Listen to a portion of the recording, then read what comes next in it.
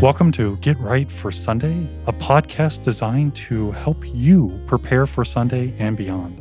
I am Pastor Wright, and each week I have a conversation exploring the Bible readings for this upcoming Sunday.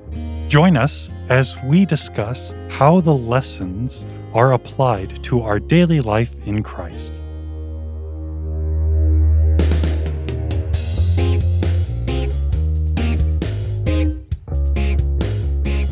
Welcome to Get Right for Sunday, and today's conversation will be for the second Sunday after Pentecost, specifically the gospel lesson according to St. Mark, the third chapter, and you can listen to the readings on the reading podcast that was dropped yesterday.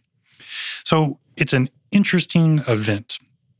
You have Jesus teaching. I'm sure the disciples are there, and you have his family come. Mm-hmm. And I think it's interesting because we don't actually get a lot of family interaction with Jesus. No, and of the stuff you've heard of, this is probably not an interaction you've heard of. Right. So he's teaching and preaching, and then the Blessed Virgin Mary shows up with brothers, with Jesus' brothers. And on the onset, they say he is out of his mind. Yeah, and it says they tried to seize him. Yes. And so the reason that we're saying that it's Mary and brothers is because if you skip down in the reading to verse 31, you'll see that it specifically names his mother and his brothers, while back in verse 21 when it says family, that's a more general term. And so we're reading back saying, hey, it gets more specific later. So in the general, it's probably talking about these people. But that creates a huge problem for us because now we're saying that Mary and his brothers were trying to basically kind of carry him away, and we're saying he's out of his mind. And that, I don't know about you, but that makes me a little uncomfortable. I've been wrestling with this since we've decided to do this text because why? Right. Why would they do this? Especially when you look at the Blessed Virgin Mary with the birth and the announcements and all this, you see that she's not only just a faithful Jew, but she's a faithful disciple in the sense of God said so, yes, let it be. And she just accepts it. And it's not blind, God said so I'm going to do this. She really participates faithfully. And this seems very out of character of at least Mary. Right. Calling her son out of his mind. Now, just because she has good faith doesn't mean she always gets it. No, for example, let's take Jesus at the temple. They leave Jesus in Jerusalem. They go 3 days. How bad is it that you lose the Messiah? Well, that's a parenting problem. Yes. And I'm sure that at the time it was not as big a deal. But to us, it's like, how do you not see your child for 3 days and make sure that they're okay? But so she left Jesus in Jerusalem, and she goes back and she says, oh, why didn't you tell us, what's going on? And she says, didn't you know that I would be in my Father's house? And so just because Mary has a great faith doesn't mean she always understands what Jesus is doing. She's not excluded from just like everybody else, like the disciples. She's not excluded from not understanding exactly Jesus' mission. But let me push back on this. Mm-hmm. A 12-year-old Jesus Yep. and the Blessed Virgin Mary and the guardian Joseph. Yep. They're parents. Mm-hmm. And the relationship between younger and older, and so on and so forth. But now Jesus in the midst of his ministry. And it seems that this is Mary acting against his ministry. Right. Saying something contrary that's not building, that's not supporting. And not that, we need a helicopter mother coming around and doing this. But it's interesting because this is an expression of faith or lack of. And this is where it gets really hard. Is this a statement that she's saying, don't listen to him? Mm-hmm. And I think this is where it gets really interesting because, no, I agree with you. The 12-year-old Jesus event, that's not a disbelief, and that's not even her acting unfaithful. Yeah. That's her not getting the fullness of what's happening. Right. And it's not that I think that, I forgot, he's also the Messiah. She goes into parent mode, earthly mode, however you want to say that. Here, I think it's a little different. And I would like to push on this point. And I really think that she absolutely loves her son. Mm-hmm. And the first verse of this text Then he, Jesus, went home, and the crowd gathered again. So again, so that they could not even eat. So in my mind's eye, painting the visual picture, you got this crowd Yeah. trying to listen to the infamous Jesus. Yeah, and he's just kind of getting started in his ministry. Right. He's just kind of beginning, and he's very popular. Right.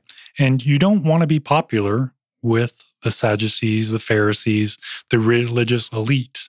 Well, he's becoming popular with the scribes in a not good way. Right. Because the scribes come down out of Jerusalem and are basically saying he's possessed by the devil. Well, yeah, we're not there yet. Yeah, I know. I'm jumping ahead. Because I think they make that claim because of what Mary says. Oh, really? Or Okay. because of what the family says.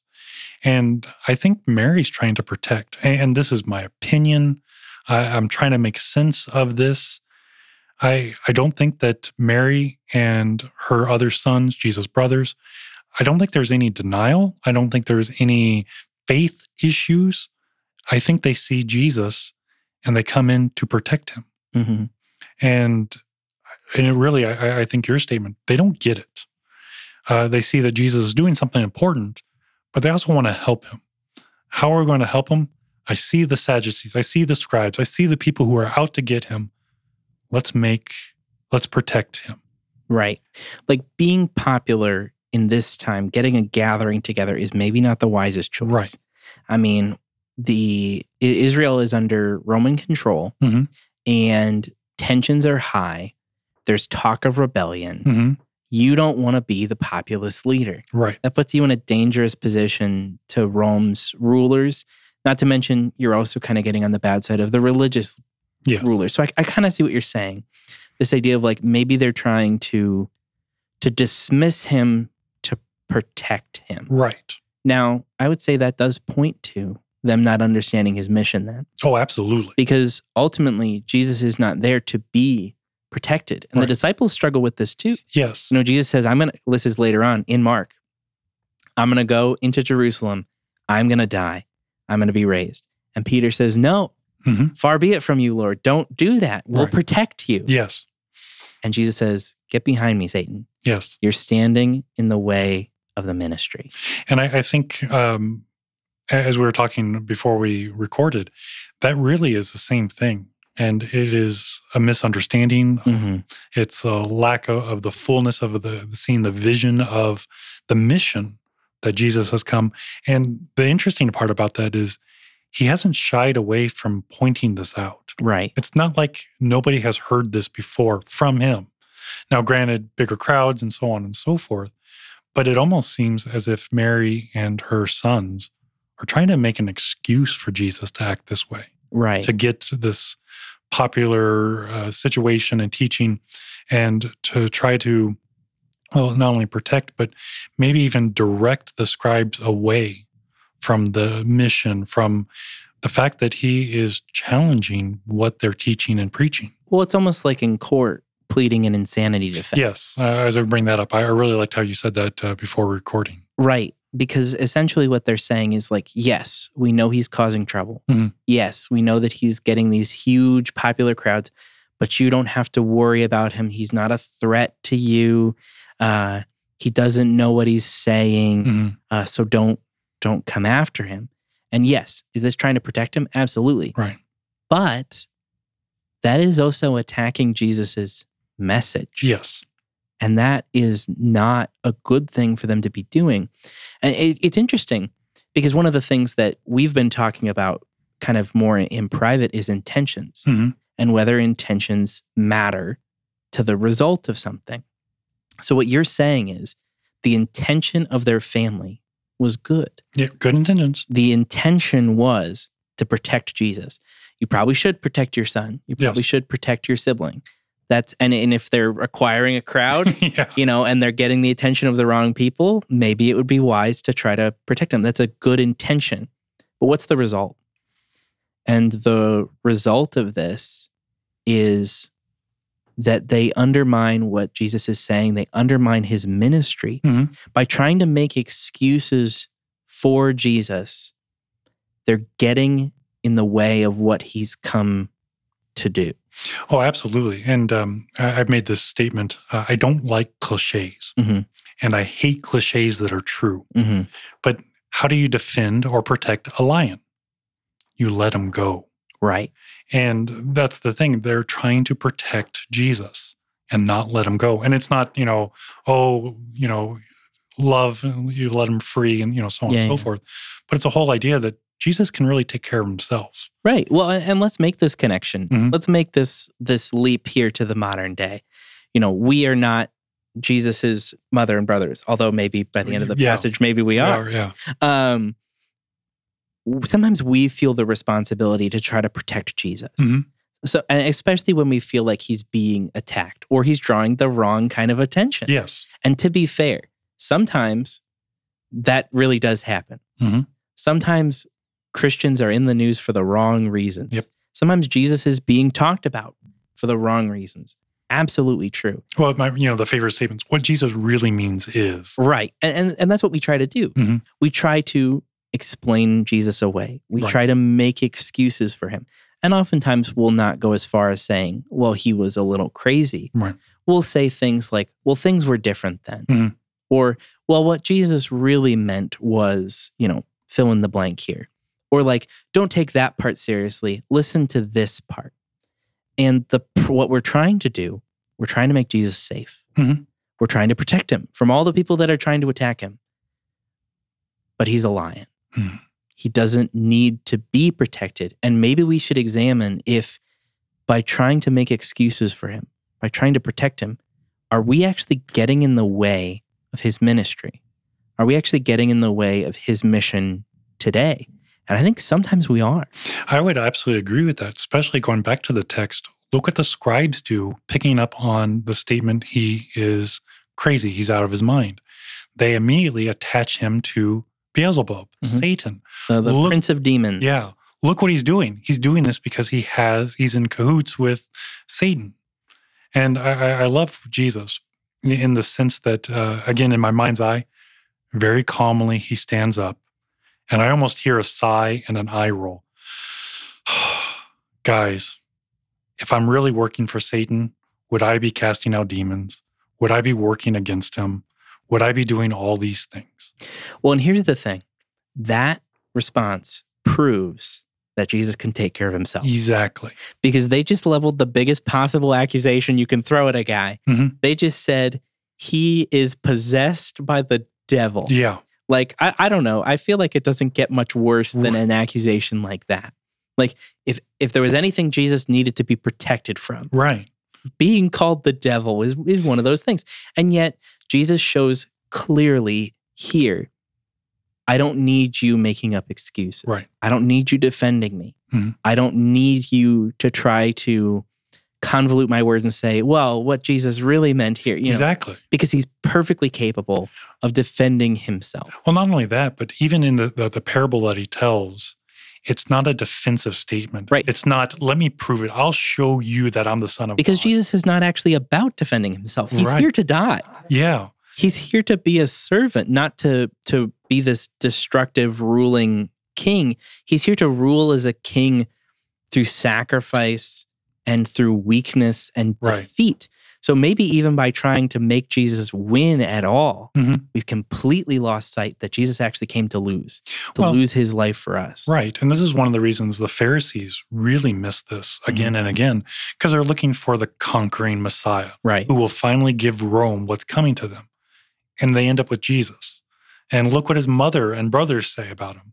And so obviously he can't be the Messiah. He's possessed. Mhm. And that's why he's able to do these things. And again, Jesus showing up or standing up and simply saying, no, I can't do that. I don't do that. This is what I do. And the thing that I really appreciate is by making these statements, he's pointing back, look what I've done. And I've been consistent in everything that I've said and done to show you who I am. And I really like the power in weakness because Jesus comes in the flesh. Jesus doesn't just poof, everybody forgiven, everybody in heaven. This is all about being a part of creation, participating in the sufferings, the pains, the trials, the tribulations, all for the sake of bringing us out of them. And he connects himself in our weakness Mhm. by bringing the strength and being able to absolutely defend himself. But he does this by living out in the weakness in this, which moves us into the other statement that he makes in this parable. He talks about the forgiveness of sins, which again is only something that he can do.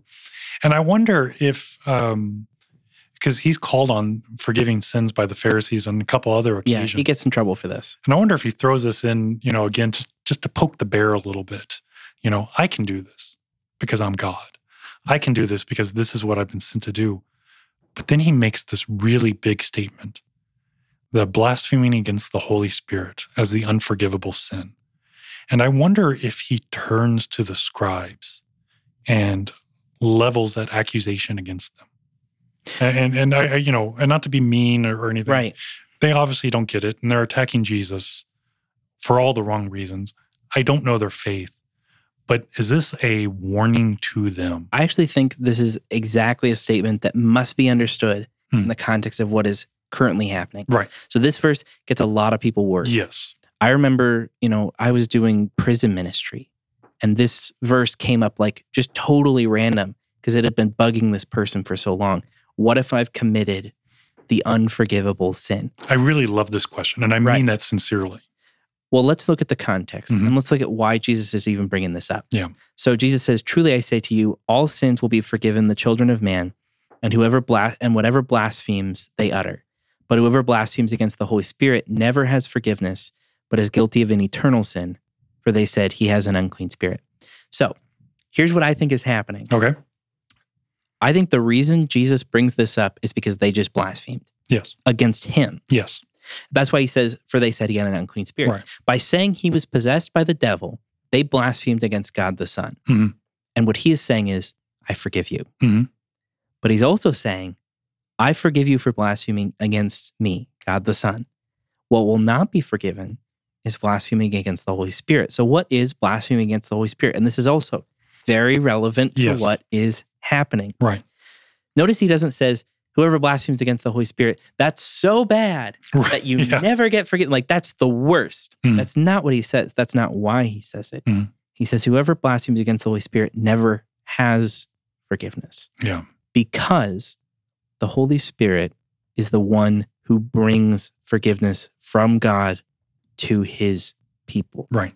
And the Holy Spirit does that by working through faith. Yes.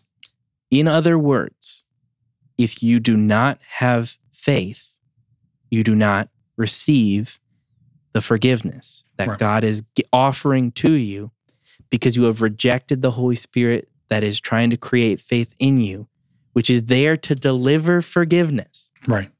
So this is not a sin that you can accidentally commit as a Christian. Oops. And Jesus is not even talking about blaspheming the Holy Spirit's name, saying the wrong misusing. Thing. Right. Because what we forget is when we talk about blaspheming and when we talk about using God's name, we get caught up on the specific words. But take a look at, say, Luther's small catechism or his large catechism. When he talks about the second commandment, when he talks about blaspheming God's name, it's about trusting what God has said. It's about having faith in the promises in God's words that are delivered in his name. It's not about saying a bad word. It's about saying things that God has not commanded you to say, i.e., like a prophet saying, I'm from the Lord, here's a prophecy, and God did not deliver that prophecy. That would be an example.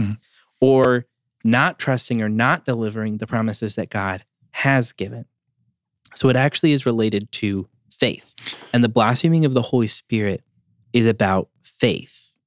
And so that's why it's quote unquote unforgivable, because it is the thing which gives you forgiveness. Right. If you're going to reject the thing that's there to give you forgiveness, to deliver that forgiveness, then you can't receive any forgiveness. Well, and that's why Jesus makes the statement, the eternal sin. Yep. This is what earns you hell. It is unbelief. It is the denial of God, so on and so forth. And I, not only the idea that, as you brought up, looking at the scribes and the Pharisees and Sadducees, you blaspheme against me. And it's almost tread lightly. Yeah. Because this was what it leads to. Right. It is the unforgivable sin. Because now if you deny me and continue to deny me, well, that's the Father who sent me. Right. And that's the Holy Spirit. And you are saying no. And we need to be really careful with this.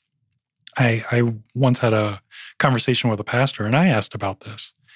And I said, I'm not really worried, but I have no problem saying it's in the back of my head. Mm-hmm. Did I do this? Have I done this? Yeah. And he said, if you're worried about it, you're good. Because it is the understanding of faith. And you're worried about what you're doing with God, what is God doing, and where do you receive forgiveness?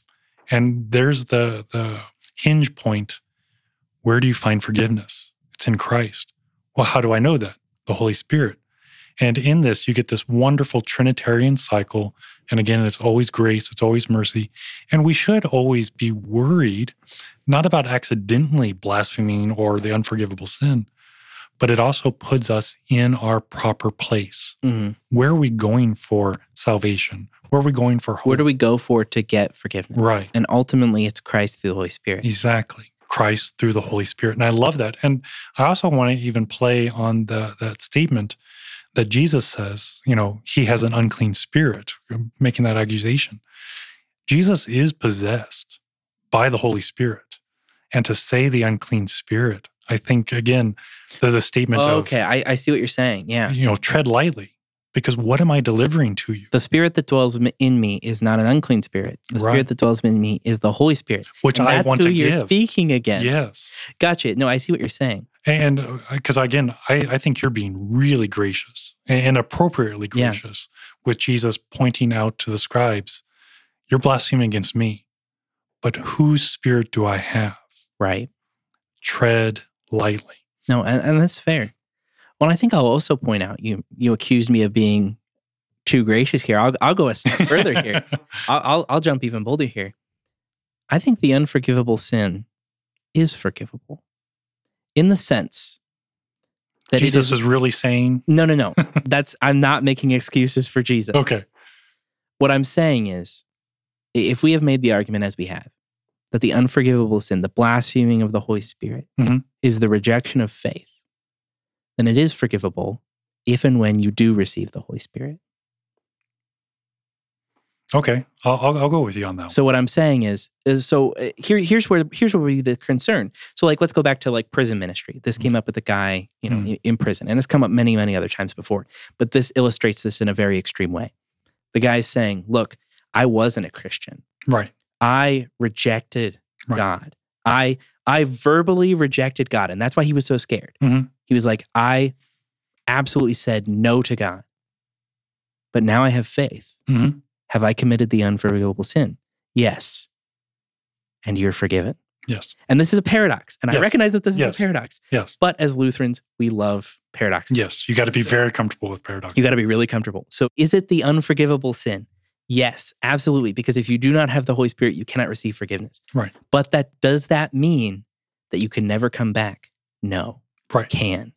Well, we can go back to baptism, the whole idea that as an infant I was baptized. And did I have faith as an infant? Absolutely. But then as I grew and I was taught, now this is what it does, this is what it works. Can I walk away from my baptism? Yes. Okay, so now I renounce my baptism, which would be renouncing the work of Christ and the Holy Spirit. Can I come back from that? It's not a one-time chance. Well, you had your chance. Yeah. Sorry. Sucks to be you. Yeah. And no, because what happens? We have God through creation.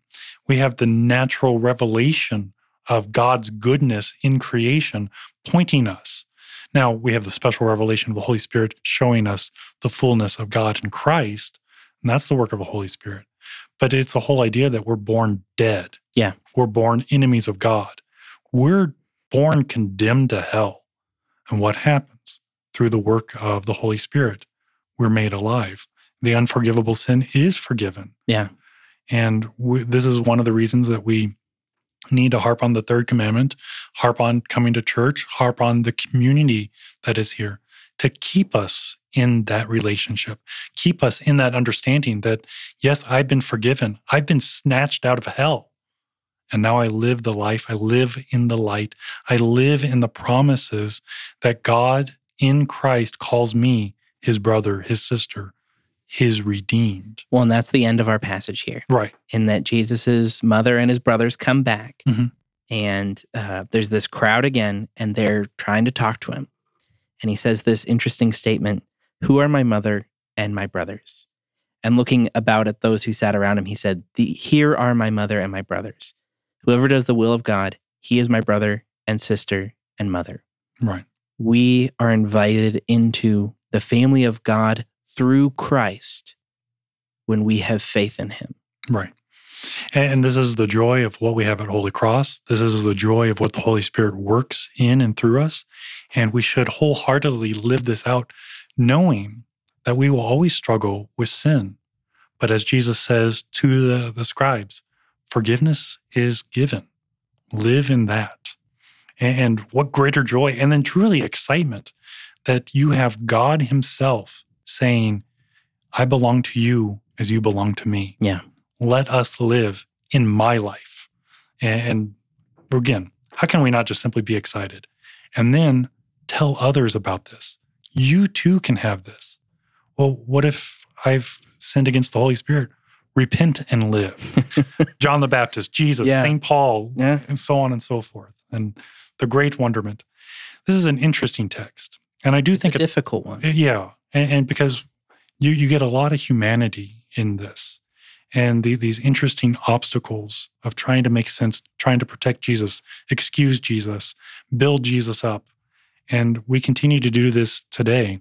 And what greater time to listen to his words and hear them for what they are, the life given in himself.